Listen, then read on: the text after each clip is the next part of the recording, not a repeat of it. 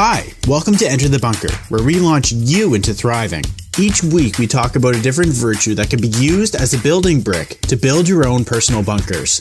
We share personal stories, as well as tips and tricks to help you thrive instead of survive.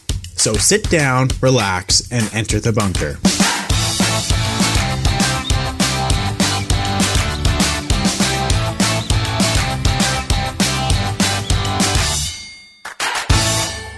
Hello, and welcome to Enter the Bunker. This week's building brick is Respect Part 2. My name's Kelly. And I'm Jonathan. And we're going to go over 4 ways on how to develop some more self-respect.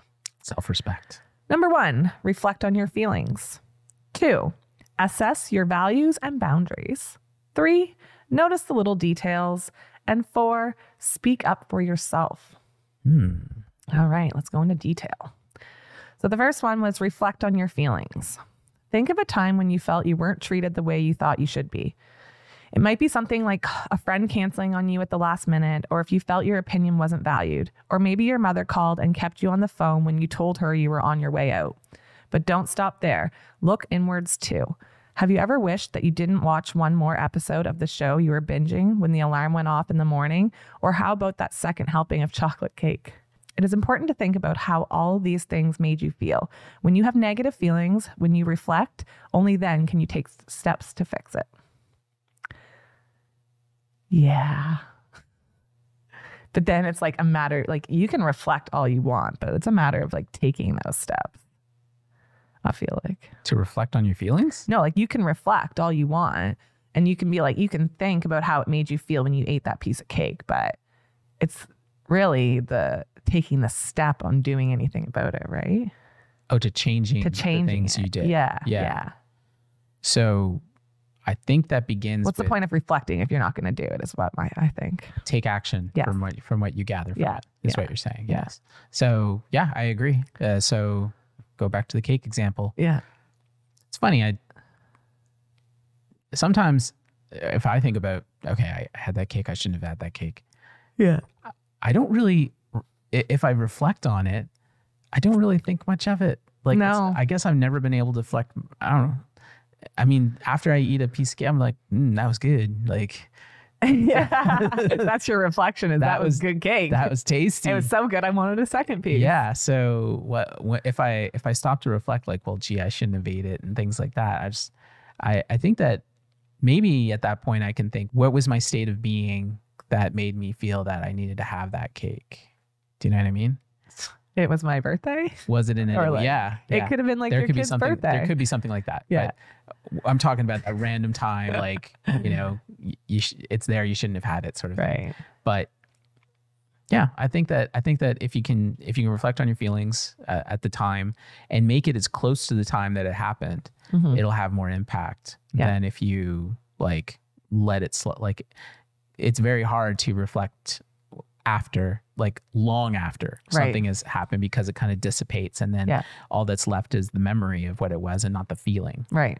Yeah. So, and then take action on whatever it is. It's like, okay, so I ate that cake because, I was having a crappy day, and that's not the right way to be handling it. I need to instead focus on what made that day so crappy and get those things in proper order. And then the next time I go for the cake, I'm like, no, I really got to deal with a crappy day. Yeah. Right. Yeah. Yeah. Exactly. Number 2, assess your values and boundaries. You need to know what is important to you. You need to know your goals and your limits. When you know what is important to you, it can then be used to help guide your actions. It can also be used to make sure that your needs are being met by others. An author once wrote, "The trouble with doing nothing is that you never know when you are finished. If you don't know what is important to you, you will never know if you are getting what you need." I guess that's facts. I guess that all comes down to like having your goals and going towards them. And your limits. Right. Yeah. So you can have your goals and you can have your values. There's only so much you're going to be able to do with where you are in life. Okay. Right? That's the limit. Yeah, that's okay. Because I was thinking like, sometimes I feel like there could be no limits. Like, well, there's no limits to possibilities. Yes. Okay. That's where I'm at. But then I get it now. But in terms of like, I don't know, like you need to be I want to buy a patio set, but they're $1,000 and I only have $500. Okay, that's a good example. There. So financial limitations are real, right? So understand your values of what matters. Yeah. Okay, I can't buy the patio set. Maybe I can get by without a patio set. Yeah. You know, but the patio set is important to me. Mm-hmm. So I am going to work towards being able to get enough to be able to get beyond those limits. Right. Right. Yeah. So when you understand when you understand your own goals and you understand what matters to you in terms of like how you feel about yourself and about the world. Yeah. Again, this has to do with like that, then that's going to reflect in how you treat others. To me, this is something that if you're going to assess your values, the reason you would do this is because then you have a more sure footing of understanding what is important to you. You would then look for what's important to others. Yes. And then reflect that to them. Yeah. Yeah. Yeah. 100%. All right. Number 3 was notice the little details. Pay attention to the details. Is your friend constantly late for meeting up with you? Do they regularly forget their debit card and ask you to cover them and they'll get it next time? Does your cab driver take longer and therefore more expensive route home? Be aware of the little things in your interactions, and if you feel you're being taken advantage of, you can then act and stand up for yourself. It is easy to say to yourself, it's enough that my friend got together with me, or at least the cab driver got me home, and ignore that how it happened wasn't necessarily in your best interest. Wait, does it take longer for a cab driver? Does your cab driver take longer and therefore a more expensive route home? Have you ever experienced that? No, because I tell them where to go. Okay. I don't know. I've never really taken like cabs like through town or anything. Okay. It's always been like, because I've always lived out in the country, so it's been like they don't even know where they're going half the time. So you're like having to tell them where to go. Have you had a friend forget their debit card? Yes. Yeah. Yeah, obviously. But like I cover them, they cover me. I never think of it as a big deal. So it wasn't something where they were taking advantage of you? No. Okay. No. That's good. So, I feel like for me, it would take a long time for me to feel like I was being taken advantage by somebody. I feel like it would take a lot. I don't know.